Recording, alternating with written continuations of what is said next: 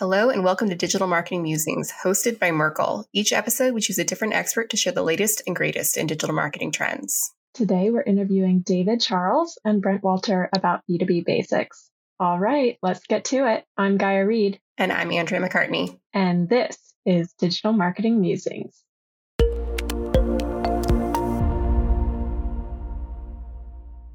Welcome back to Digital Marketing Musings Season 2.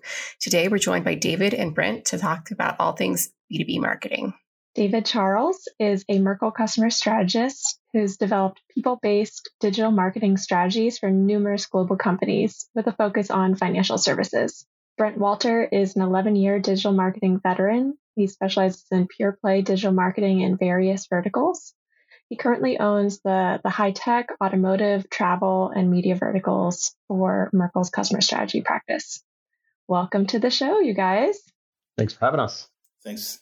So we have talked a lot on our show, really from, kind of a retail first or consumer point of view, often because retail is one of our largest verticals and we relate the most to consumers. But in the back half of this year, we really wanted to give more of a highlight to some of our other verticals or ways of selling that we have a really deep knowledge base and expertise on that are really just as interesting and have a lot to teach us. So to start with, could you all outline what are B2B organizations or ways of selling and what hurdles might you face when you're working in that way versus maybe from a B2C consumer perspective? Yeah. So the way that we look at B2B businesses or B2B organizations from a customer strategy perspective is it's really just the method of selling that you're doing. So it's not necessarily a vertical. So as you mentioned in your intros, the verticals that I work within and the clients that David works with are vastly different, but we both have B2B clients that we both service. So it's ultimately who you're speaking with. And one of the easiest ways that we think of how we can discern if you're B2B or not is your consumer spending their own money or are they spending the money of their company, their organization? Some of the key considerations that we think of when we're talking about B2B buyers are, first off, sales cycles tend to be longer. Products tend to be more complex, more expensive, obviously. So education and business cases are imperative before you can sell. So that really goes into how you plan your content hierarchy, and how you set up your content to cater to the funnel, education first, guided selling, and then closing business with that content that you're putting into the market. And then we also tend to think of prospects as being, with B2C, it's usually one person. With B2B, it can potentially be multiple people. So it could be a front office person to field that initial call, pass it on to someone who's actually in procurement. And then it's usually a C-suite or a VP that's making the final decision on whether or not they're purchasing. So for us, it's not necessarily, we're selling a pair of jeans to one person. We're selling a complex product to potentially an office full of folks.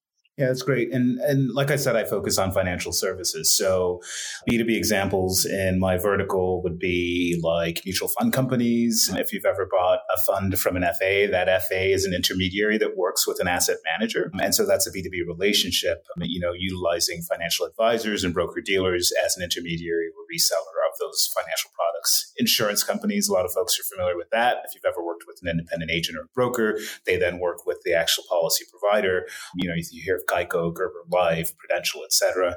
And then retirement providers. Most people in full-time employment in the U.S. may have a version of a tax-deferred retirement plan, which is a 401k or 457b. And those as well are considered B2B products.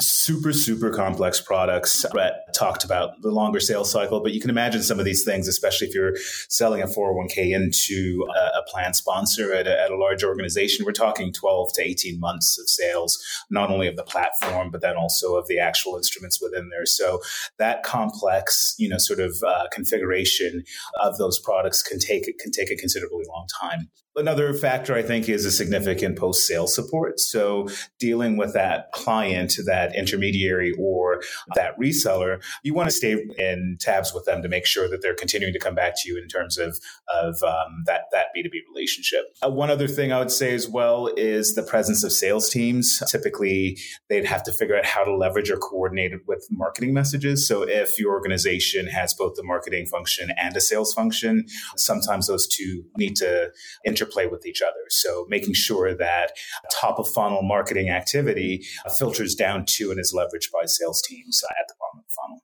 David, your responses make me wonder, how does Merkle think about approaching a B2B engagement, particularly from the marketing perspective? As an agency, we have several service lines that focus on specific B2B capabilities or niches within B2B selling. So there's B2B media. So how do we actually reach FAs, intermediaries, et cetera, again, in the financial services space with digital media? Typically, when we think of digital media, we think of in a consumer context, we think of brand awareness, high level, or direct marketing.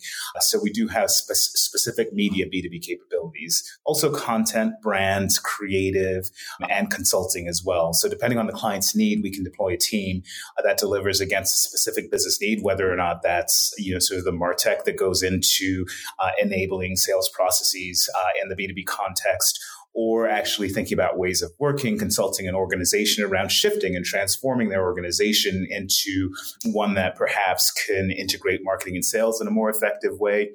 Really, all the customer strategies that we apply in the B2C context, we can also do in the B2B context, building out experience plans and customer journeys, deploying marketing plans across multi-person accounts. Brent mentioned that a little bit earlier, what we typically call account-based marketing, when you have multiple individuals within an organization that all have different roles as part of the buying and purchasing process. So it becomes more complex, but really the fundamentals of customer strategy, deliverables, and frameworks can be applied. Just again, thinking about the change in dynamic of the audience really that you're dealing with. Yep. That's a great point. I think that really when we think of the way that we approach B2B clients, it's again, because it's just a method of selling, we want to make sure that we're selling to the correct people. David's point about account-based marketing, I think when we think about profiling audiences in a B2C context, we're typically leveraging heavily zero-party data on our consumers, zero-party and first-party data. So when we think about lead strategies in B2B, though, we are leaning on zero-party and first-party data, but we want to know almost as much about the organization that the person works for as much as the person themselves, right? So to do account-based marketing effectively, you have to be able to connect folks together to say that, these are obviously all the same people working in the same office, shopping for potentially the same product. And so I think, when we think about engagements and how we run them to differentiate them, there's an example of a client that we've been able to build out a personalization experience for. I think typically when we build personalization in the B2C space, it is very intimate. It's one-to-one. We're addressing you as Andrea, we're addressing you as Gaia. But when we think about it from a B2B perspective, we're able to leverage third-party data sources a bit more effectively, because as you go to industry conferences, as you subscribe to industry publications, those publications and conferences typically sell that information back. So a client recently asked us to help with a personalization strategy to shift from a hardware sales model to a subscription sales model. And as we're going through that process and thinking about that consumer experience, we're able to then think of all the customer touch points that someone would potentially come to. Again, the website, the service center, whoever they're speaking to, if it's their sales rep. In that experience, we're able to cater an experience for one person who is potentially shopping for the product to other folks in the office. So if we know that you're all coming from the same company, we can potentially show you the same product set or suite. If we know you're a creative agency, or we know you're a front office agency, those types of instances of companies all tend to gravitate toward the same product offerings. So we can customize the website experience, the sales and service experience as well, to kind of fit based off of the company that we know you're working for.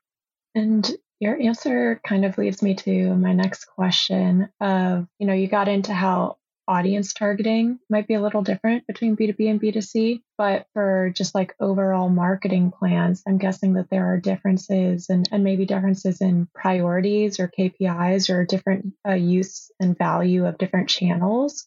Can you talk a little bit about more generally the difference in marketing plans between B2B and B2C? Yeah, I think, and David alluded to it earlier, that in a B2B environment, you typically rely heavily on a sales organization, right? Mm-hmm. Marketing and sales typically have to be tied together fairly closely. So the measurements, the KPIs that B2B organizations are leveraging are pretty distinct from B2C. You typically have a higher reliance on measuring your sales, obviously, with regards to the entire sales process rather than just your end net revenue. You want to make sure that you're measuring measuring how long it's taking to close deals. So a lot of times the investment in technology that caters to that is going to be a huge part of a marketing team's budget. So we think CRM systems, marketing automation platforms, identity systems that would tie into third-party databases, like I was mentioning in that case study. With regards to planning and channel preferences, I think, again, to lean back on this idea of content plays a huge part in a B2B sales cycle.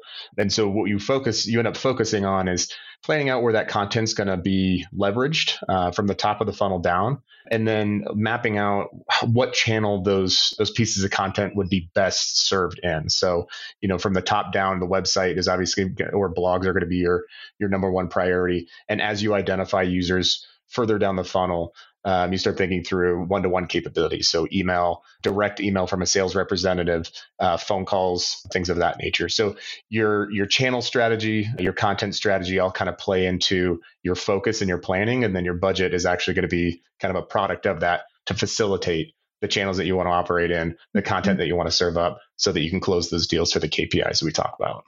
Mm-hmm. Yeah, a very interesting challenge that came up for us once was when we were looking at FAs, financial advisors, and understanding what that journey entailed. And we learned, as we interviewed a bunch of FAs and we did primary research and secondary research, that FAs don't buy funds. They have a short list of funds in their mind that they associate with a particular asset class or a particular investment objective that their clients are asking for. So if a client comes to an FA, an investor comes to an FA and says, I'm really interested in stability. I'm not very good with, volatility.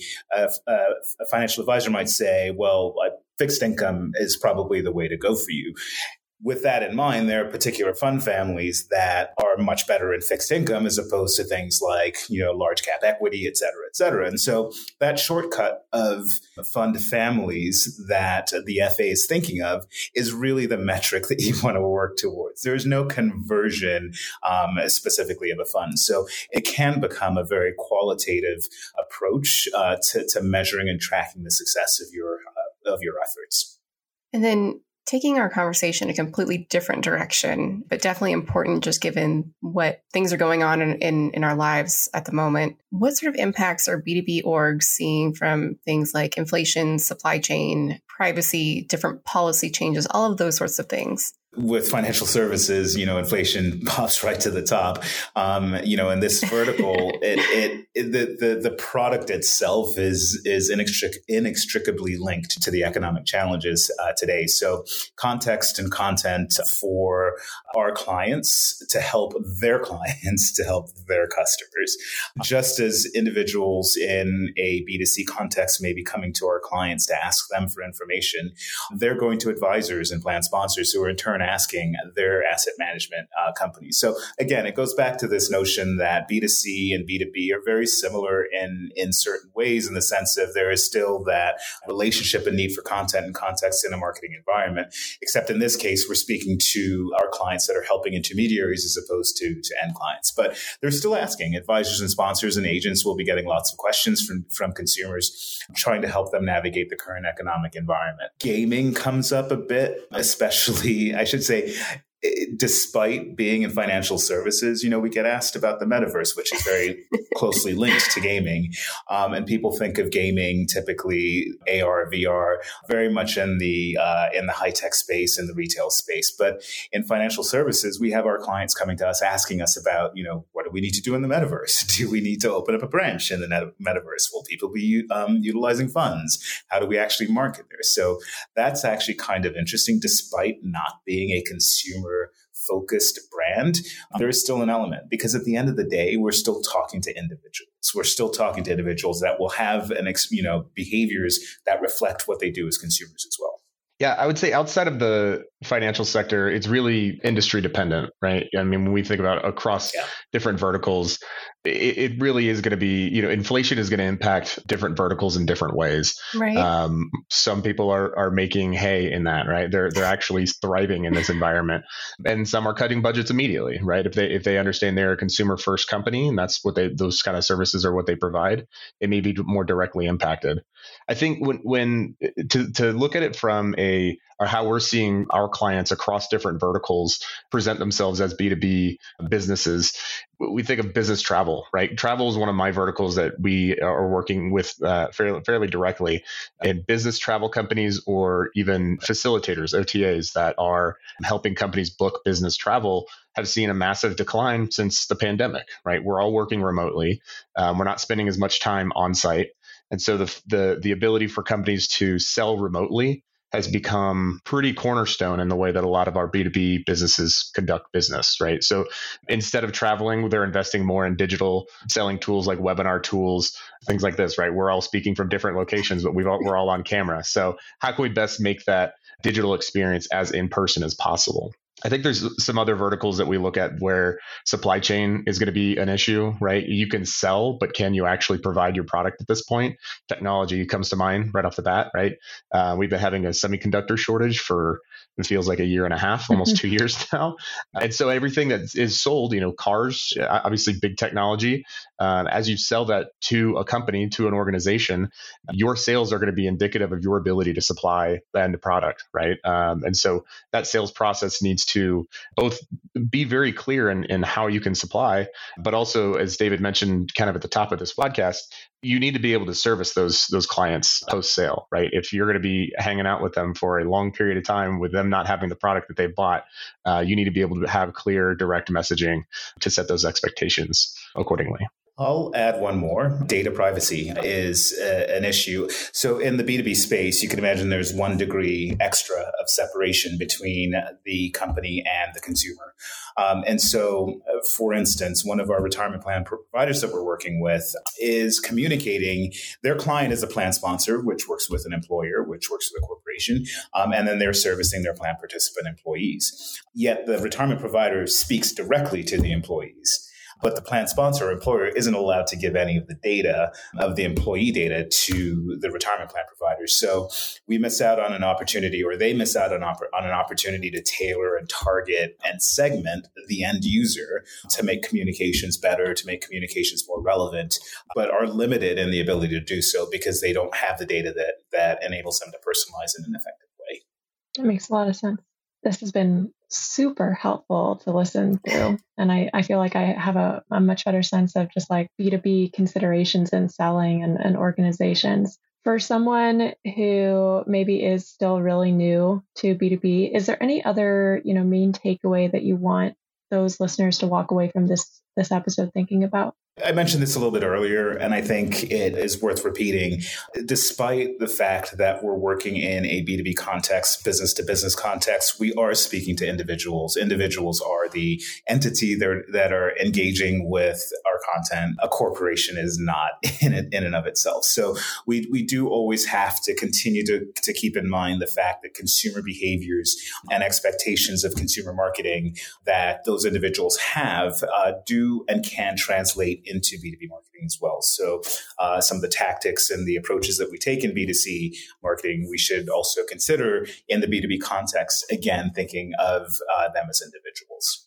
Couldn't have said it better. I think that's the big thing in B2B is that we tend to think of it as a very different channel, a very different way to sell. But at the end of the day, it is a person that you're speaking to on the other end of the line. So being cognizant that your consumer experience that you serve up, the selling experience, the purchasing experience, and the servicing experience is a large differentiator in the market. I think, again, just knowing that it is a person on the other end of the line that is giving you their time, that's key. It always has to be at the back of your mind as you think through the technology and the content and the selling cycle that you're working through. Definitely makes sense. And it sounds like very sound advice. David, Brent, thank you so much for joining us today and sharing your expertise and knowledge of B2B selling and just planning and all the things related to it. So again, thank you so much. Yeah, thanks for having us. You're welcome.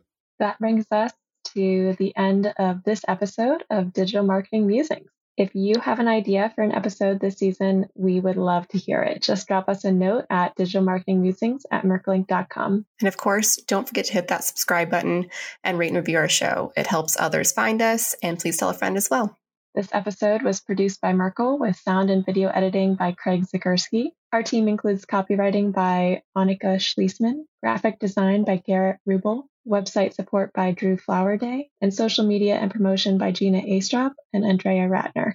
Tune in next time. And until then, I'm Andrea McCartney. And I'm Gaia Reed. Bye.